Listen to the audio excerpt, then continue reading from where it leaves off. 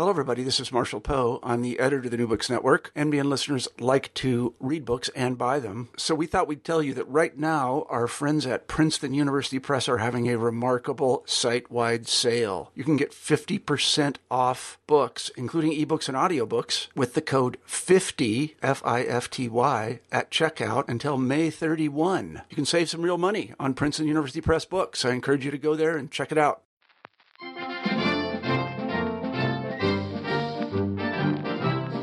Hi, welcome to New Books in Politics. I'm your host, Jeff Bloodworth.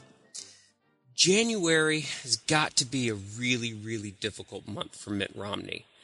I think we've seen, and heard and read that this is definitely a difficult time for conservatives in the GOP in the wake of, what they thought was going to be a November victory, which turned into a defeat. Take heart, Mitt Romney. I hope you're listening out there. Take heart, GOP. Scott Faris has, at least, if the White House doesn't make you feel better, right, maybe this book will. It's called Almost President: The Men Who Lost the Race But Changed the Nation. Scott Faris is a journalist who has some training in history, and he has written a really accessible and deeply informed book about losers at the presidential level in American politics and their contributions to changing America. And this is a really, I think, kind of novel way of looking at American political history. Instead of looking at, oh my goodness, Abraham Lincoln, and we can all understand, if we've seen the movie especially, how Abraham Lincoln changed America. But, Scott Faris has, for instance, a chapter on Stephen Douglas. And so he goes through 19th and 20th and early 21st century American political history, sketching out how notable losers changed American politics through their campaigns. And he has a really interesting first chapter on the concession speech as sort of an agent of change. This is a fun book. In addition to being fun, it really is deeply informed. Scott Faris is somebody who's been covering national and state level races for decades. And so it really is. I mean, this is a historically informed political journalist. I urge you to listen to the interview. It was fun. It was wide ranging. Go out and buy the book and then read it. Hi, Scott Faris. How are you? I'm doing very well. How are you doing? I'm doing well. Welcome to New Books in Politics. Today we have on New Books in Politics Scott Faris, who has written a book, Almost President: The Men Who Lost the Race But Changed the Nation. Scott, why don't, before we kind of jump into talking about the book, why don't you tell us just a little bit about you, some biographical information, educational background, work background, things like that? I'd be delighted to, Jeff. Well, the first thing is, you should know I'm a native in Wyoming and spent most of my adult life there, which actually I thought ended up being very helpful in writing the book, because Wyoming at one time was a fairly key early caucus state for both the Republicans and the Democrats. So I had the opportunity to end up as a reporter, which I was in those days, meet a lot of the folks who ran for president over the last 30 years or so. And in Wyoming, it's not exactly a big media scrum, so you get a lot of one-on-one time. So I felt I got a pretty good sense of some of the folks who were running and who they were and what they were trying to do, and in a way you wouldn't have gotten if I was part of the press corps in Los Angeles or Chicago or someplace like that. But I was a reporter. I had a journalism degree from the University of Wyoming, and I worked for United Press International, eventually rising to bureau chief in Cheyenne, which was the state capital, and then worked for some other Wyoming publications where I did a lot of political reporting. I also worked in the religious press. I know the Gannon's a Catholic university, and I worked for the Diocese of Cheyenne for a while as their communications director and editor of the diocesan newspaper. But then I also have gone back and forth across the line between journalism and politics, and I have been a advisor to a U.S. Senator from Wyoming named Malcolm Wallop, a former governor of Wyoming named Mike Sullivan, the former governor of California, Gray Davis, and the mayor of Portland, Oregon, Vera Katz. And so quite a spectrum there. Malcolm Wallop was in his time considered a pretty conservative Republican. Yeah. Vera Katz, as mayor of Portland, considered a pretty liberal Democrat. So I've worked along the gamut. It sounds like it. I mean, between government and journalism. I mean, I don't know, you've had an inside seat, inside and an outside seat to kind of see a little bit of everything.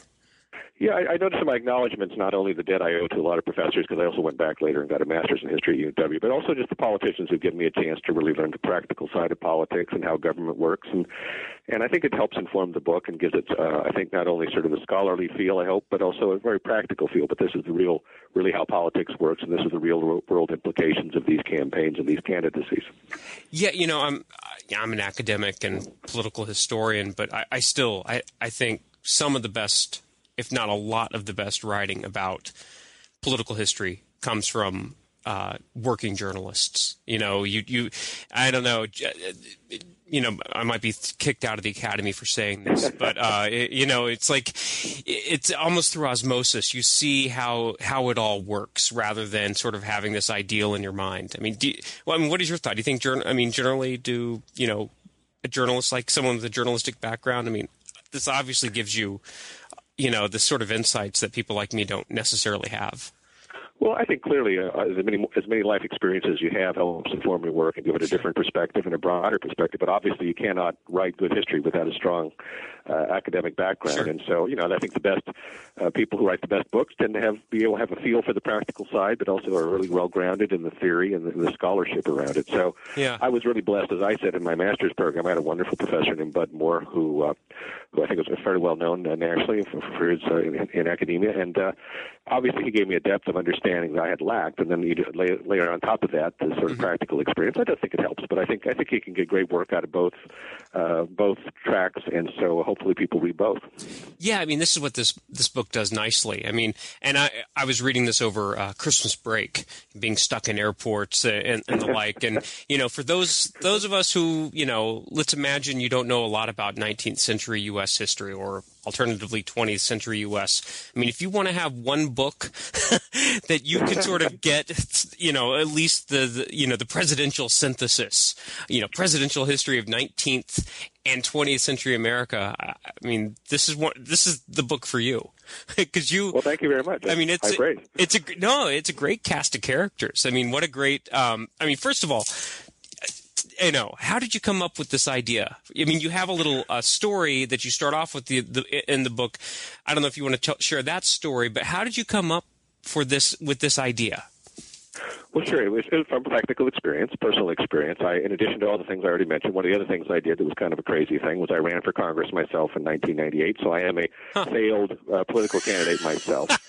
And it was for a congressional seat in Wyoming, which meant it was the only congressional seat, so it was a statewide race. And so fairly big deal. It was a seat Dick Cheney used to hold. Before him, Tino Roncalio, both a couple of people who made national impressions, obviously, especially Cheney.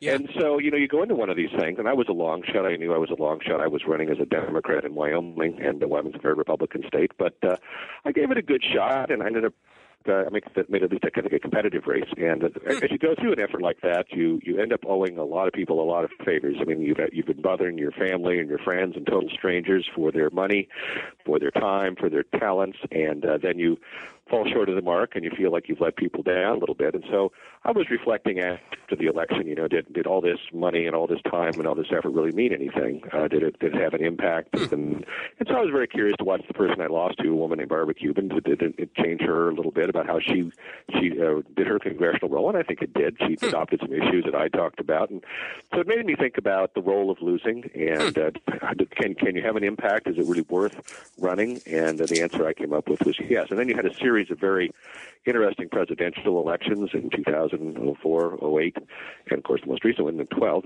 That was after I wrote the book, but it just made me think about this fairly important role that losers play in our political process. And not only is there a special role for losing generally in terms of making democracy work, and we can talk about that, but also some of these people I was thinking about, I suddenly realized, they had a tremendous influence on our political history. And in some instances, as I argue in the book, they had a greater impact on American political history than some of the people who defeated them, or at least some of the people who became president. And as you said, there's a really fascinating cast of characters. I ended up focusing on about a dozen, well, 9 who I thought really changed history, and then 3 people I sort of lumped together, Gore, Kerry, and McCain. Yeah. The most recent folks. But nine people, beginning with Henry Clay and going through Ross Perot, who I thought really did change the political landscape in a very profound way, and I thought that was worth exploring. No, I couldn't agree more. I mean, Ross Perot. We'll get to Ross Perot. We'll work through. Not sure. that we don't want to read the book to everyone, but let's work through this because there's a lot of, I think, forgotten figures, and people who listen to this will be familiar with them. But I mean, let's just, I like your focus on the concession speech, right? I mean, now that I haven't Googled it or looked at WorldCat to see, if there are books that look at the concession speech, but do you just want to talk about that? Sure. The concession ritual is actually, I've become even increasingly aware, it's kind of almost something unique to American democracy. And I think it is, as I argue in the book, one of the things that actually makes democracy work a bit. It is. I was interviewed by a German magazine, which was interesting, and in the article that came out later, the author noted that a concession speech in Germany is unheard of, that the losing candidate in a parliamentary system almost never comes out and concedes defeat and moves on. Yeah. But I think in the concession speech in America, one of the things that has struck me is that we have this very passionate exercise every 4 years of a presidential election, and people's tempers come to the surface, especially recently with the country so evenly divided. Yeah. And it's always amazing to me that in a country where we riot after the Super Bowl and the Stanley Cup and all these other things that you would think wouldn't mean too much, we don't see violence after a presidential election, even though people are just, their faces are red and their veins are popping right up on election day. And then it's like everything just kind of calms down afterwards. Yeah. And the question is, why is that so in America when it's not true in some other countries where after an election you'll have riots and arson and even maybe sometimes civil war? And so what is the role? And one of it is the tradition we've established, thanks to some of the early losers, that, you be gracious about it. You come out and you congratulate your opponent. You soothe your supporters and say, look, we didn't win this time, but we'll be back in 4 years. We'll give it another try. Don't lose heart. And this is what my campaign did accomplish, and we should feel good about that. And it is sort of this interesting ritual. It's not a cliche. It's now actually a ritual, I think, where the losing candidate comes out, and it sets the tone for reconciliation after a very, very difficult campaign. And I do think it's that kind of key moment when it's sort of a cathartic moment when people sort of exhale, they feel better about themselves, even if they've lost, and we sort of move on to support the person who's won and try to get on with the business of governance. So it's, I think, a very interesting ritual. It's overlooked, and yet everything stops election night. The winning candidate cannot come out until the losing candidate concedes. That's just now the way it is in America. Yeah.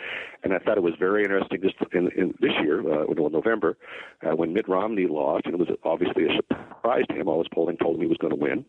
And yet people were very anxious for him to come out and concede because they wanted to get on with it and move on. And yet nobody stopped to think about, well, why do we have to wait for him? Why is it important that we hear from Mitt Romney before Barack Obama comes? Yeah. And I hope the book, that chapter in the book, raises people's awareness. Oh, okay, this is why. This is this important step. This is this important ritual that makes democracy function in a nonviolent way. The first presidential election that I really paid attention to, and it's probably because I was able to vote, was 1992. And I'll never forget this. I voted for Bill Clinton. I was excited when he won. But I'll never forget that Dan Quayle, he must have been introducing President Bush. But he mentioned Bill Clinton's name, and people in the audience started booing. And I'll never forget this. Quayle kind of raised his finger, and he said, no. If he runs the country nearly as well as he did his campaign, we're going to be all right. Why I remember that. I thought it was so gracious, and from someone that, at the time, I think we had fairly low opinions. Most, many Americans had pretty low opinions, including myself, of the former vice president.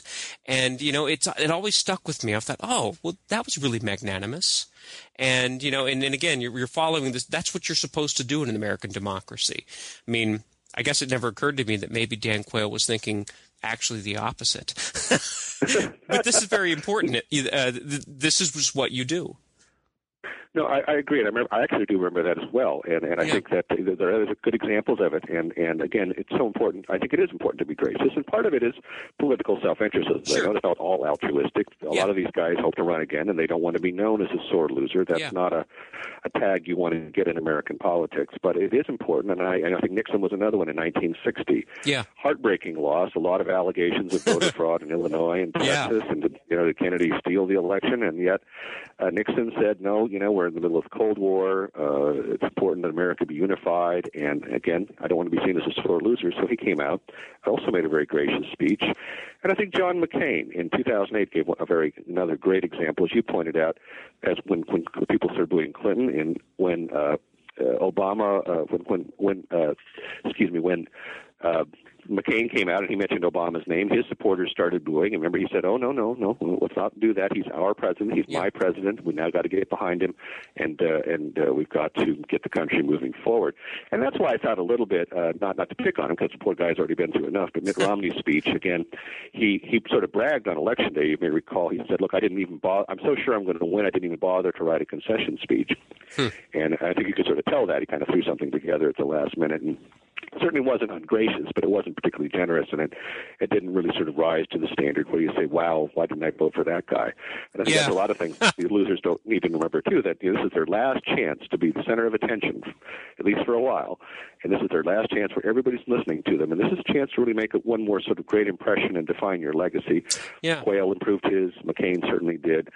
Romney didn't do his any favor because he didn't understand the power of the concession speech. That's a very good point. I mean, let's jump into this. And I mean, this is somebody, the great compromiser. I love it, Henry Clay. One of my favorites. Yeah. Talk about Henry Clay. What the three-time loser. Talk about how he sort of, why is Henry Clay, the first example?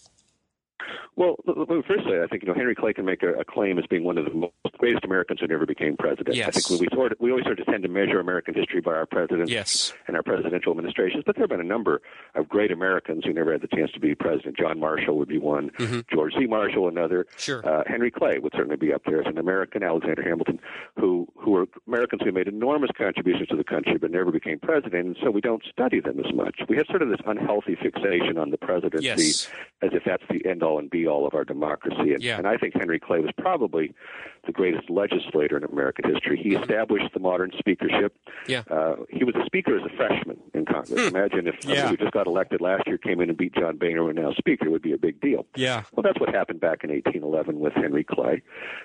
He just had such obvious gifts. And before Henry Clay, the speakership had been a ceremonial thing, just basically, starting the sessions and ending the sessions. And Clay said, no, the speaker has a lot more to do than that. He gets to decide what bills get to be heard and what committees members get to be on. And so he became a very powerful speaker. Then he moved into the Senate with Webster and Calhoun, part of the great triumvirate, and sort of just, as you point, the great compromiser, 3 times forged compromises that avoided civil war, which probably was in the long-term interest of the nation.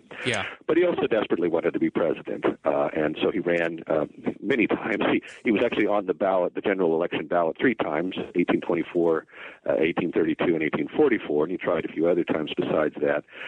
Never won, but he did profoundly change American politics. And again, that's kind of the focus of my book. I don't just talking about all the things they did before or after they became a presidential candidate. But in his campaign, the reason I focus on Henry Clay is he created the modern two-party system because of his feud with Andrew Jackson. Jackson and Clay absolutely despised each other. It's amazing they never fought a duel. They said some nastiest things about each other you can imagine. Makes modern politics look pretty tame by comparison. And so he was so sure that Jackson was going to become a dictator in the mold of Cromwell or Caesar that Clay developed this national apparatus, which became known as the Whig Party, specifically designed to try to defeat Andrew Jackson. Before that, there was only the one party, as you know, the Jeffersonian Republicans, that sort of, after the Federalists disappeared, dominated American politics for a generation. But Clay resurrected the idea that we should have 2 healthy parties, 2 Big Ten parties going against each other. And I think that's a real strength of American democracy. We badmouth the 2-party system. I became convinced after writing the book that the 2-party system is one of the great innovations in American democracy. But Clay was responsible for that. He created the Whig Party almost out of whole cloth. He was the only politician in America who really had the national standing to do so, and the genius, just a political genius. He developed the platform. It was called the American System. Mm-hmm. It was the natural tie between Hamilton and Lincoln. Yeah. Lincoln was a huge Clay admirer. In fact, he called him his beau ideal of a statesman, modeled a lot of his positions on Henry Clay's positions. And so Clay really creates this two-party system and creates the Whig Party, which evolves into the Republican Party. I don't see how you could be more influential than that. So that's why I start with Henry Clay. And I also start, by the way, because that 1824 election where Clay was one of the four participants was the first election where the popular vote really counted in terms of selecting the president. Before that, it had all been just state legislatures, and now it was back in the hands of the people. So I sort of view that also as the beginning of modern politics. Yeah, that's probably a good point. Do you want to talk? I think this is a good point that you make about the genius of the two-party system. Do you just want to talk about, what do you think the advantage of the two-party system versus a multi-party system is? I mean, I don't know if that's something you want to really get into, but would you care to talk about? Well, I will talk about it because another one of the losers I focus on who is Tom Dewey, who also wrote extensively and gave some lectures about why he thought the two-party system was important and why, and this is, I think, is very interesting to contemporary, given, where the Republicans are right now, and they're sort of doing all this soul-searching, having all these retreats about how do we come back and start winning majorities in presidential elections again, is that Dewey and I think Clay, too, both knew that somehow you needed parties. In America, because of we're already sort of diffuse. We already have sort of it's a voluntary association. It's not like France or Germany where you have cultures that go back 2,000 years and you're drawing on that. Mm-hmm. You're trying to get people to voluntarily associate despite their different backgrounds and different interests. And so it's important in America to have two parties. You definitely need to have the competition. But the two parties need to be very big tent. They need to be broadly, not too ideologically oriented. They can't be too narrowly focused. They need to encompass a whole bunch of different beliefs. Yeah. And they have to each have sort of a reasonable, and because of that, they each have sort of a reasonable chance to win elections. And that's another reason that keeps violence low, is that whether you're a Democrat or Republican, you lose this time, you know that your party still represents an awful lot of people, and there's a very good chance you'll come back and win 4 years later. Yeah. So you feel you're not doomed to minority status, which builds a lot of frustration up and that could erupt into violence. And so I think that's really the genius of the two-party system, is that it ensures that you have a very good chance of being on the winning team, and so you have a little more faith in the process. Whereas if you're in a minority, you don't. And surveys have shown this, that people who don't belong or don't identify with the two parties, or who identify with what we call a third party in the United States, have a much higher level of frustration and disappointment with the American democracy than people who are a Republican or a Democrat. I think you've just described about 40% of every assistant professor in the United States. That could very well be true. I mean, I think people think we don't have enough choices, but part of the genius of American democracy, why it functions, is that the choices are limited. But the theory, the choices are sort of in the center and representing center left, center right, so that you sort of feel an affinity for one side or the other, even if your full views aren't represented. And if they're not, then you should just run for office yourself. And I think you made a very good point. I mean, one thing that I've always, is that third-party candidates, if they're at all successful, one of the two parties are going to subsume their ideas. And one of the points that I'd never thought about was, that through the concession speech and actually through being an unsuccessful candidate, you can actually still force some of your ideas onto the other side just by losing. And do you want to talk about that just for a second? Because I'd never thought about that, and I think you're absolutely correct. Well, let's jump to William Jennings Bryan, another major figure in my book, and a very fascinating man, very misunderstood in my opinion. A guy who's mostly sort of known through the movie Inherit the Wind, as must have been this Neanderthal who didn't believe in evolution, and the book explains his reasons for opposing evolution, which actually were more political than scientific. Yeah. And fascinating. But anyway, interesting guy. When William Jennings Bryan ran in 1896, he was only 36 years old. He had served 2 terms in Congress. And again, you sort of try to figure out a contemporary example. It's like somebody we'd never heard of from Nebraska or Missouri who wasn't even in Congress anymore suddenly came up and became the dominant figure in their party. Again, it was a remarkable story. Yeah. But so Bryan runs, and of course he first steals from a third party, the Populist Party, adopts a lot of their their ideas, which he's already been working on as a Democrat. But when Bryan runs in 1896, he is considered an absolute radical, and he absolutely terrifies more than half the country. Wall Street considered him a borderline Bolshevik, and they didn't talk about Bolsheviks. Anarchists would have been the epithet in those days. Yeah. But everything that William Jennings Bryan talked about in 1896 that changed the Democrats from the conservative party they had been, because the Democrats were the conservative small government party of the 19th century, into the liberal progressive party of the 20th century. Bryan achieved that. But everything that Bryan advocated in 1896 eventually became law. An income tax, a Federal Reserve, regulation of the railroads, regulations, labor laws, suffrage for women. All these things that seemed so radical in 1896 eventually were all adopted within Bryan's lifetime, most of it, and the rest of it shortly thereafter during the New Deal. So Bryan is a tremendous example of a losing candidate who was considered way outside the mainstream, and yet all his ideas eventually were adopted and now are just accepted. I don't think we're ever going to go back where 6-year-olds work in factories again. I hope not. But Bryan was the guy who changed that in a losing campaign, and as a real long shot, just a fascinating. The 1896 campaign, probably the most exciting election in American history, even though the end result wasn't quite as close as some of the others. But in terms of just the enthusiasm and the religious fervor that it generated, unmatched in American history. And really, on one hand, this was a battle between kind of competing demographies. In 1896, an ascendant urban industrial America defeating a slowly what's the word? Collapsing is not the word. Right, this is the right word, but defeating a rural white Protestant America. A disappearing rural sort of society. And I think Bryan tried very hard. He was certainly the precursor of guys like Al Smith and Franklin Roosevelt, who created what we call the New Deal Coalition. He didn't completely understand urban America. He had a chance to. He lived in Chicago briefly, but he hated it so much he left right away, which is too bad.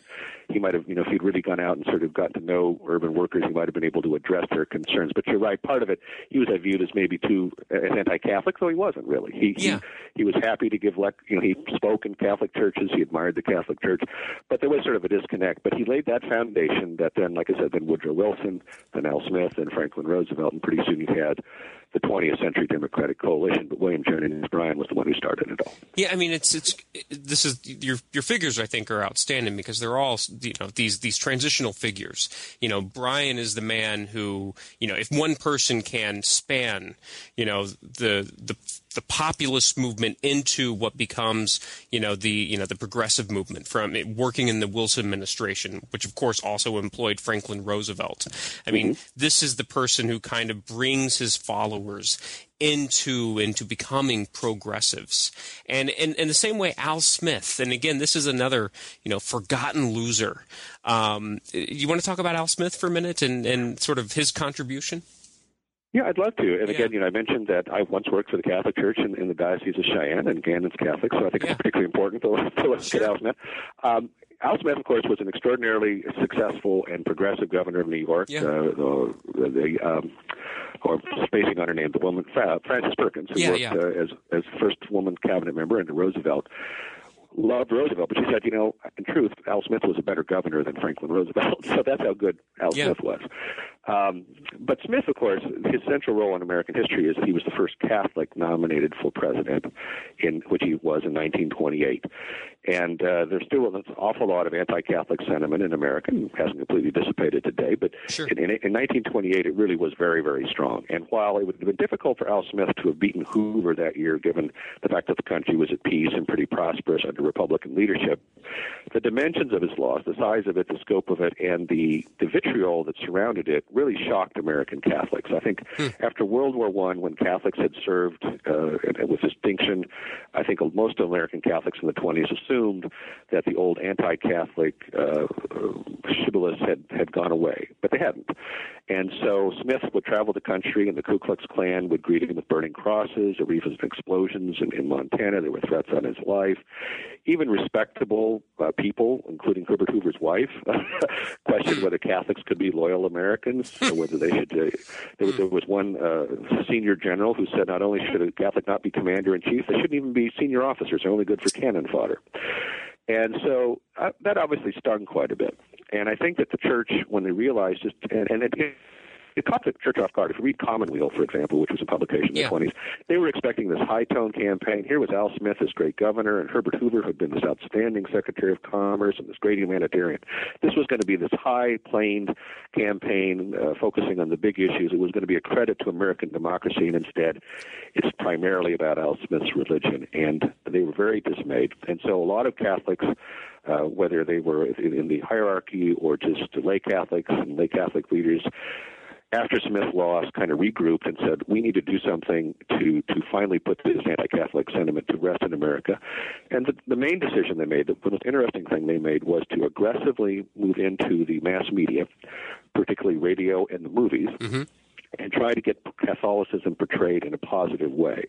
And they were enormously successful in doing that. They began to have a lot of very popular shows on radio and later into television that were, both Fulton J. Sheen and others who became, just obviously ordinary guys who could talk to middle America. And then they went into Hollywood, and it was Catholics who drafted the production code, Catholics who enforced the production code. And so suddenly you saw all these very positive portrayals of Catholics in the films, like Spencer Tracy and Boys Town or Bing Crosby and Going My Way.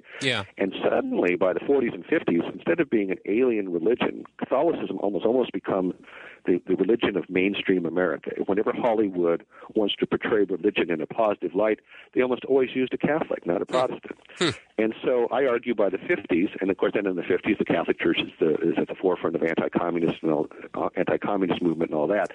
But really, by the 1950s, when the time Kennedy starts to run for president, Catholicism, I think, is actually a benefit, not a hindrance to him.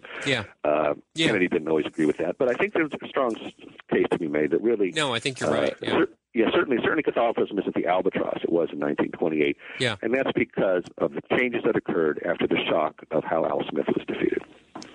That's a long-winded answer. I apologize. No. I think it was fascinating because this is I've always suspected that our understanding of Kennedy, there were pockets where Kennedy's Catholicism didn't help him as much as they could have, but Kennedy still carried large swaths of the South. And you just, you got to think that if Kennedy's able to carry Texas, and I know it's Johnson's on the ticket, still Kennedy's at the top, that sometimes I think that historians have sort of just been like, oh yeah, there was anti-Catholic bias in they just sort of rely upon what happened to Al Smith as a way of explaining 1960. And it's like, he won after all.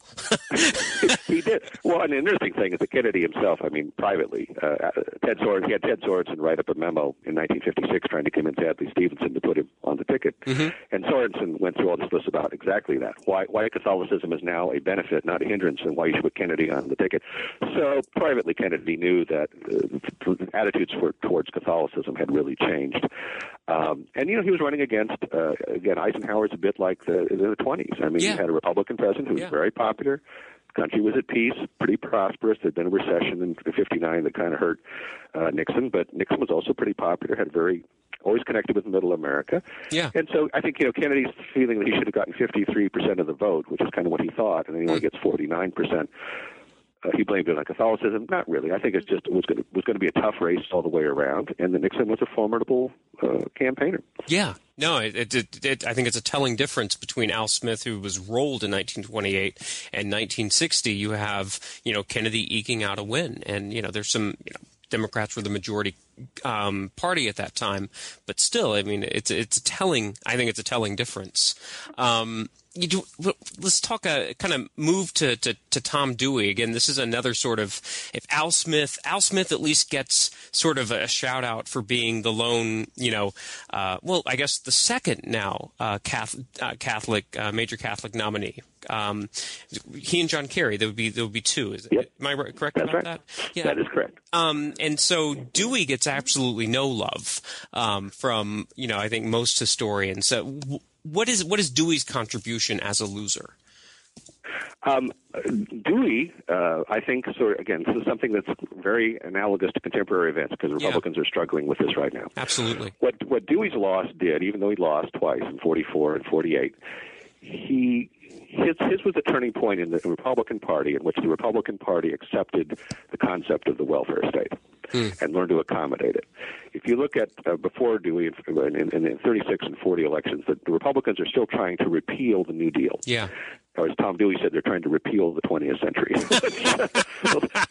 That's actually how Tom Dewey felt about the conservative wing of his party. But with Dewey, he just believed with all his heart that if Republicans didn't understand that the public had an expectation that government was interested in their personal welfare, that the Republicans would be doomed to minority status. And so he always argued against, strongly opposed the Taft wing of the party, and later the McCarthy wing and the John Birch Society as being people who were intent on destroying the Republican Party with their good intentions. And so his great benefit was that he sort of said, look, people like Social Security. They want the government to regulate the food we eat and the drugs we take and the water we drink, and we need to accommodate that. And what we as a conservative party need to do is to show how conservative principles can achieve liberal ends. And so we need to show how we can do this primarily through local and state governments. It doesn't always have to be centralized in Washington.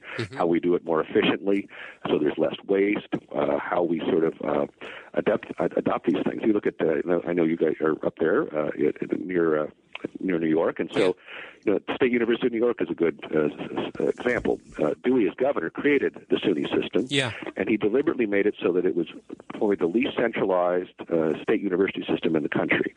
And he did it on purpose because he wanted to show again that local control is the best way to achieve this. But it's still important that government provide things like access to higher education, that government provide freeways, infrastructure, and all these things. And so the other thing that Dewey did after 48 was that not only did his own campaign sort of articulate this and sort of make it the standard for the Republican Party because of his two nominations, he then was instrumental in getting Eisenhower the nomination in 52 and then making sure that Nixon was Eisenhower's running mate. And so Dewey was the kingmaker in the Republican Party and really dominated the Republican Party for more than a quarter century and set the tone so the Republican Party redefined its role as not sort of, going back to the 1920s, but sort of accommodating the New Deal and sort of this this sort of sensible, as George W. Bush called it, compassionate conservatism. We understand government has a role in making lives better on a daily basis for Americans, but we have different ways of doing it, but give us the chance to do that. And so I think that was very important. Now, the modern thing, the interesting thing is, of course, now there are elements, we call them the Tea Party, that we really would like to sort of go back to that era when people would say we got to get rid of Medicare, or we got to get rid of Social Security. These are socialist things. They're breaking the bank. They create a culture of dependency. And Dewey's advice to them was, if you do that, you're going to destroy the Republican Party, and they'll never win another election. It's really, I find it interesting because, Dewey, I guess before the Bushes, became the first family of establishment conservatism. I mean, Dewey is the original Mr. Establishment. And, his first rival, of the conservative wing, Bob Taft. I mean, Bob Taft supported, I used to live in Ohio, thoroughgoing projects of public housing. I mean, Bob Taft was not, he was Mr. Conservative, Mr. Republican, was not nearly as conservative as the Goldwater wing, which you talk about, I think. I mean, so let's just get to Barry Goldwater. I mean, this continuing civil war, within the conservative movement. So you have Dewey able to help secure the nomination for Nixon. Nixon loses. The Democrats, do their circular firing squad. But before that, you have Barry Goldwater, and you just talk about Goldwater and his contributions. Well, Goldwater, I mentioned that Henry Clay was a political savant. I talk about a lot of these guys were political savants. They just had an intuitive understanding of politics and how to move people and shift coalitions around. And Barry Goldwater was also. Barry Goldwater used to sort of self-deprecatingly say, everyone knows I don't have a first-class brain. But in fact, in some ways, he was extremely, extremely smart. In many ways, he was an extremely smart guy. And he was very interested in creating a new Republican majority, and he kept a diary, so we can know kind of what he was thinking. And as early as 1953, which was his first year in the U.S. Senate, he sat down and he said, we keep writing off the South as being solidly Democratic, and then it's never going to change. But I think that the South and the West, the American West, have something in common, which was a natural antipathy towards the federal government. The South because of its history as the Confederacy, and the West because of its physical removal from Washington. Both see Washington, D.C. as almost a foreign occupier. Yeah. And so he said, my mission in life is going to be to try to figure out how to create this new coalition where we bring the South into the Republican Party around a sort of Western libertarian style of conservatism. And I think this was really what he consciously thought, and he also had very good instincts. He realized, I suppose the downside is, even though Barry Goldwater was personally no bigot, his family's store, Goldwater's, was very enlightened in the hiring of minorities. Goldwater himself helped start the chapter of the NAACP in Arizona. He contributed to the Urban League. So I don't think I'm not suggesting Barry Goldwater was a bigot. But Goldwater realized that the key to getting the South to think about Republican was to get past the issue of race. And so, get Democrats to realize that they could be comfortable in the Republican Party. The Republican Party, the whole idea of the Republicans as being the party of the Reconstruction, they needed to get beyond that. And so Goldwater gave a lot of thought and came out with the book Conscience of a Conservative that he co-wrote with L. Brent Bozell. Yeah. And they argued that the federal government had a limited role in enforcing civil rights, that the federal government could only enforce the rights of African Americans to vote, but there was no role for the government in the Constitution to promote equal rights or equal opportunity as part of its mission. And he was one of the few Republicans to vote against the Civil Rights Act of 1964. And this caused him to be a popular figure in the South. And so in 1964, his campaign in 1964 represents the time when the Democratic stranglehold on the South really crumbled. Eisenhower and Nixon had made a little bit of gains in the South, but Goldwater did very well, especially in the Deep South. Mississippi had never voted Republican. They gave Goldwater 87% of the vote. Now, African Americans still weren't voting in Mississippi, but Goldwater got 87% of the vote in Mississippi, a state that had never voted Republican before. So that's how dramatic the change was.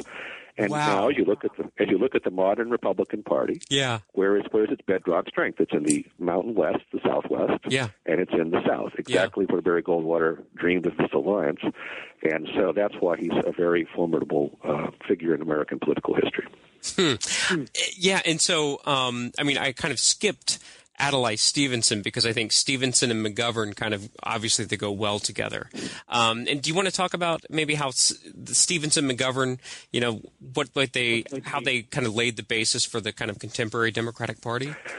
I will. Again, I think that's exactly right. I think they sort of represented the next step past the New Deal. Stevenson, in terms of, and the interesting thing about the thing I focus on Stevenson is maybe it seems not quite as momentous as some of the other accomplishments, but one thing that sort of intrigued me about American politics is how the Democrats, the People's Party, are now known as the party of the elites. The academics and sort of the Hollywood and the Manhattan, Upper East Side of Manhattan kind of crowd. When did that start? And the answer, allegedly, is that it started under Adlai Stevenson. That Stevenson was such a different kind of politician. He wasn't the old Democratic populist, didn't give the stem winders, like some of the people, Tom Watson and or even Harry Truman. He was very erudite, very urbane, liked learning. His speeches were very different than most political speeches. If you run for politics as in journalism, you're told, aim at a sixth grade education level. Don't use big words. Don't use big concepts. Talk in language people understand. Stevenson, to hell with that. I'm going to talk about what I want to talk about, and I believe that American people are smart enough to understand what I'm saying. And they did. He became a big sensation. I mean, you figure the Democrats should have had no chance in 1952. They'd had the White House for 20 years. The second term of the Truman administration had been riddled by corruption. We were stuck in Korea with no end in sight. And yet Adlai Stevenson was such a fresh face and such an appealing character that he did very well against Eisenhower and brought a lot of people into the party that previously had not considered themselves Republicans. In fact, Stevenson made great inroads, particularly in New England, which had previously, again, been just like the South had been solidly Democrat, New England had been solidly Republican. Stevenson starts bringing a lot of New Englanders into the Republican Party. And he also, with his urbanity and sort of this sense of, being appealing to intellectuals, sort of lays the groundwork for the Kennedy presidency. And Arthur Schlesinger Jr., the historian who worked for Kennedy, said John Kennedy probably couldn't have been elected if Adlai Stevenson hadn't first paved the way. Mm-hmm. So big deal there. Then McGovern comes along, and McGovern, I think, gets credit for, again, sort of moving the Democratic Party past the New Deal coalition. It didn't seem like it was much of a success in 1972 because he got crushed by Nixon, and Democrats for decades kept saying, don't believe me with George McGovern. I'm no McGovern. But what McGovern saw, again, certainly this intuitive political genius that all these guys have, is that the New Deal coalition is disappearing. Yeah. Organized labor's numbers are decreasing. The urban ethnics are moving to the suburbs, and their kids are going to college, and they're becoming Republicans. We're losing the South. We've lost the South. I think McGovern already understood that in 1972. So we need to replace it with a new coalition, and he thought the coalition should revolve around minorities, around women, especially working women, and around the young, and people who are caring about sort of new emerging issues like the environment. And that wasn't a very big coalition in 1972, especially like Hispanics. McGovern was the first candidate to explicitly reach out to Hispanic voters, the first to reach out specifically to gay voters. So that coalition was pretty small in 1972, and he got creamed. Yeah. But what did the coalition that Barack Obama has now ridden for two successful elections? Well, it's been focused on minorities. It's been focused on women. It's been focused on the young. Yeah. And so McGovern created the modern Democratic coalition that has allowed Obama to be the first Democrat since Roosevelt to win two elections with more than 50% of the vote. Yeah. Yeah, I mean, McGovern was, I guess one could say, prescient. You wouldn't have said that in 1972, but I think he's been, I couldn't agree more. I mean, the Obama coalition is the McGovern coalition. And I loved it that you included Ross Perot, because I think, some of Ross Perot's kind of, especially, what was that? He had the debate with Al Gore on Larry King about NAFTA, and Gore just sort of cleaned his clock. And yeah, that was kind of the end of Ross Perot. But you could talk, I mean, I couldn't agree more than how important Ross Perot was in 1992 and again in 1996. I mean, I think most of my family actually voted for Ross Perot. But you could just talk about his importance? I will. I think there are two tracks. One thing we mentioned earlier about how third parties, if they're or any losing candidate, if they have good ideas, the winning candidates or some future people will take them away and make them their own. And Perot, I think that a lot. I mean, really, if you look at he was obviously known for the deficit reduction, and that had always been a kind of concern of conservatives and liberals for a long time. But he sort of made it the focal point. And son of a gun, we had enough economic growth in the 90s. The deficit did disappear. But he had a lot of other reforms he talked about that people thought made sense because people thought our political establishment is broken and that needed to be reformed. And so Perot was the one who tossed out, really popularized issues like term limits. Yeah. And it was and the Republicans saw that. And in 1994, if you go look at the contract with America that Newt Gingrich developed that led to so many Republican victories in the congressional races that year, it's a laundry list of what things Perot had been advocating. Yeah. Term limits, balanced budget amendments, limitations on money in politics, all the things that Perot had talked about. So he profoundly impacted the Republican Party and had them adopt a lot of this notion that Republicans are the reformers of a broken political system. And I think that's a very important legacy of his. The other legacy he left, I think, though, is also this notion that we need to go outside the political system to find our leaders. I point out that really for 150 years plus, Americans never thought that business tycoons would make good presidents. Nobody tried to draft Henry Ford or J.P. Morgan or John D. Rockefeller for president. Everyone sort of thought that requires a different set of skills than running the country. But then beginning in the 80s, partly because of Reagan's sort of, the preeminence of the business community in the Reagan years, people started to say, I really like that Lee Iacocca guy. If he can do that with Chrysler, what could he do with the United States? Mm-hmm. Iacocca demurred as to Peter Ueberroth, but Ross Perot, he thought maybe he would make a pretty good president. and so he ran. And I think a lot of people believe that, and it sort of sets this tone that's still out there, that the system is so corrupt, we need somebody outside and somebody who's so wealthy that they aren't beholden to anybody's interest. They aren't out there begging for money. They're independently wealthy, so they're above politics. Yeah. And I think we've seen that now replicated many times. You saw it, I think, with Bloomberg in New York City. You saw it with Schwarzenegger in California. You've seen it with a number of people who've run from the business world or from the celebrity entertainment world, that people say, this is the person who's going to come in and rescue the system. And I think without Ross Perot, we would still generally have sort of pretty conventional politics, which is you work your way up the ranks. Maybe some people skip their turn like Kennedy or Reagan, but you work your way up the ranks until you're nominated. And now there's always this constant look, Donald Trump last year and Herman Cain both. Where can we find somebody outside the system who can come in and we can trust? And I think that's an important legacy of Ross Perot, too. No, that's a very good point. I mean, maybe you wouldn't, the modern Tea Party, the citizen legislator, this is, you don't need to work your way up through the Republican ranks. You can just be an insurgent and run. And so Chapter 11 was sort of like, I guess, the latest losers. Gore, Kerry, McCain. Let's talk about them. Yeah. But I highlight them, obviously, because I figured there's interest in the most recent elections. Yeah, but I highlight them because what do you do with the losers? I mean, that's always been an ongoing question for a while now. And in the old days, in the 19th, and that's also I talk about a little bit in the book. I'd like to have talked about it more, but a lot of reasons I didn't. But sort of the evolution of how we feel about losers and losing generally in American society. We've now become hyper-competitive, where if you're identified as a loser, we don't nothing to do with you. We want only successful people, only winners is all we're looking for in America. Winning is the only thing. That wasn't always true. I think we were much more tolerant of losing in the 19th century, and so Henry Clay could lose, but still go back to Congress and play a very pivotal role. Stephen Douglas, Bryan, all these people were still widely admired characters even after they lost. Yeah. But then beginning with the age of television, and I guess it's because of the visual images are so powerful, once you became sort of identified as a loser and you had pictures that sort of proved it,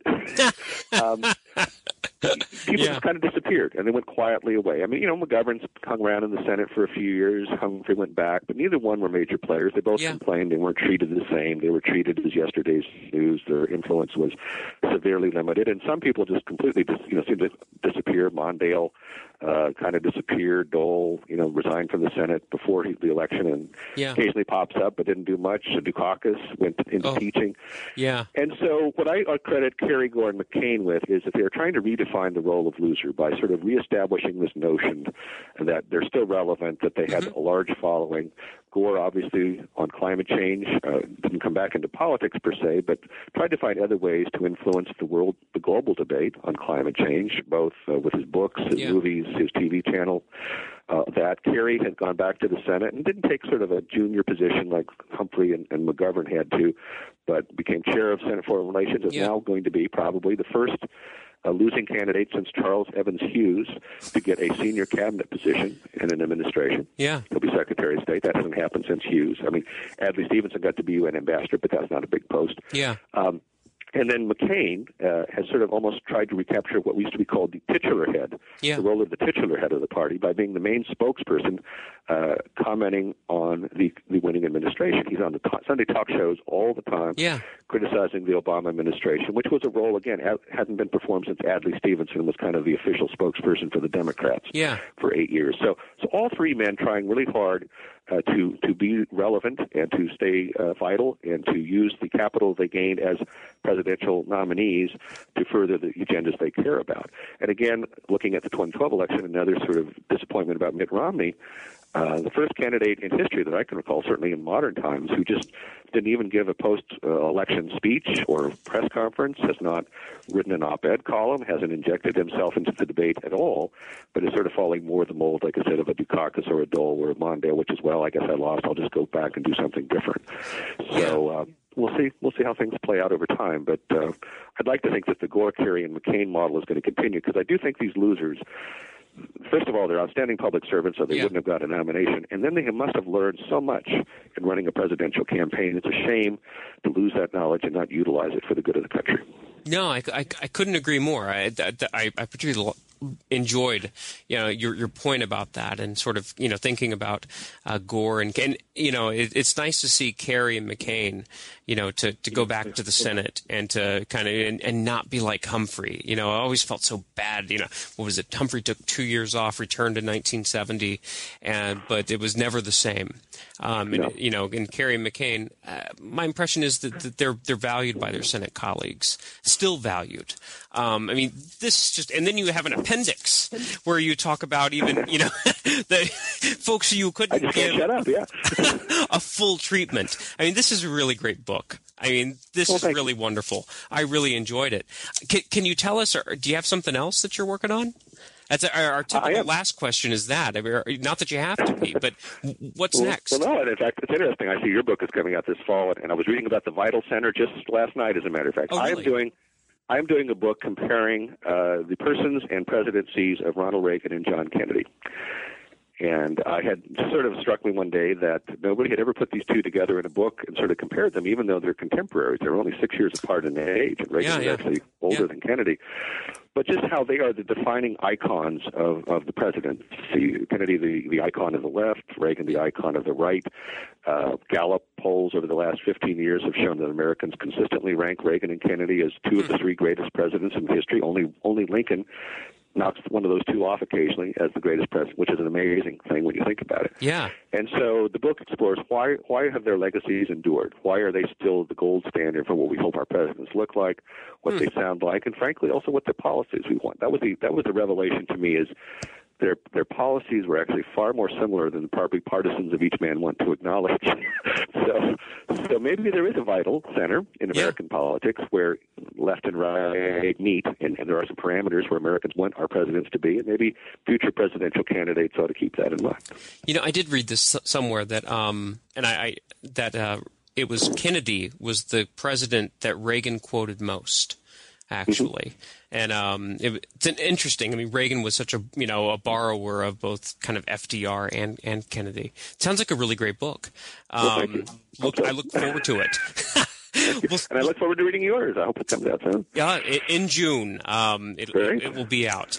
Well, Scott Faris, thank you very much for talking about your book, Almost President, The Men Who Lost the Race But Changed the Nation. This is put out by Lyons Press, and it's a real page-turner, and not just a great read, but, deeply informed. So I really appreciate it, and I urge all the listeners to go out and get a copy. Thank you, Jeff. I appreciate it, and my best to you and everybody at Gannon. Okay. Have a good day. Thank you, you too. Well, I hope you enjoyed my interview with Scott Faris. More importantly, I hope you're motivated to go out and buy Almost President. Read it. Tell your friends about it. And then tune in next week for another interview with another author of another really interesting book about politics. Talk to you next week.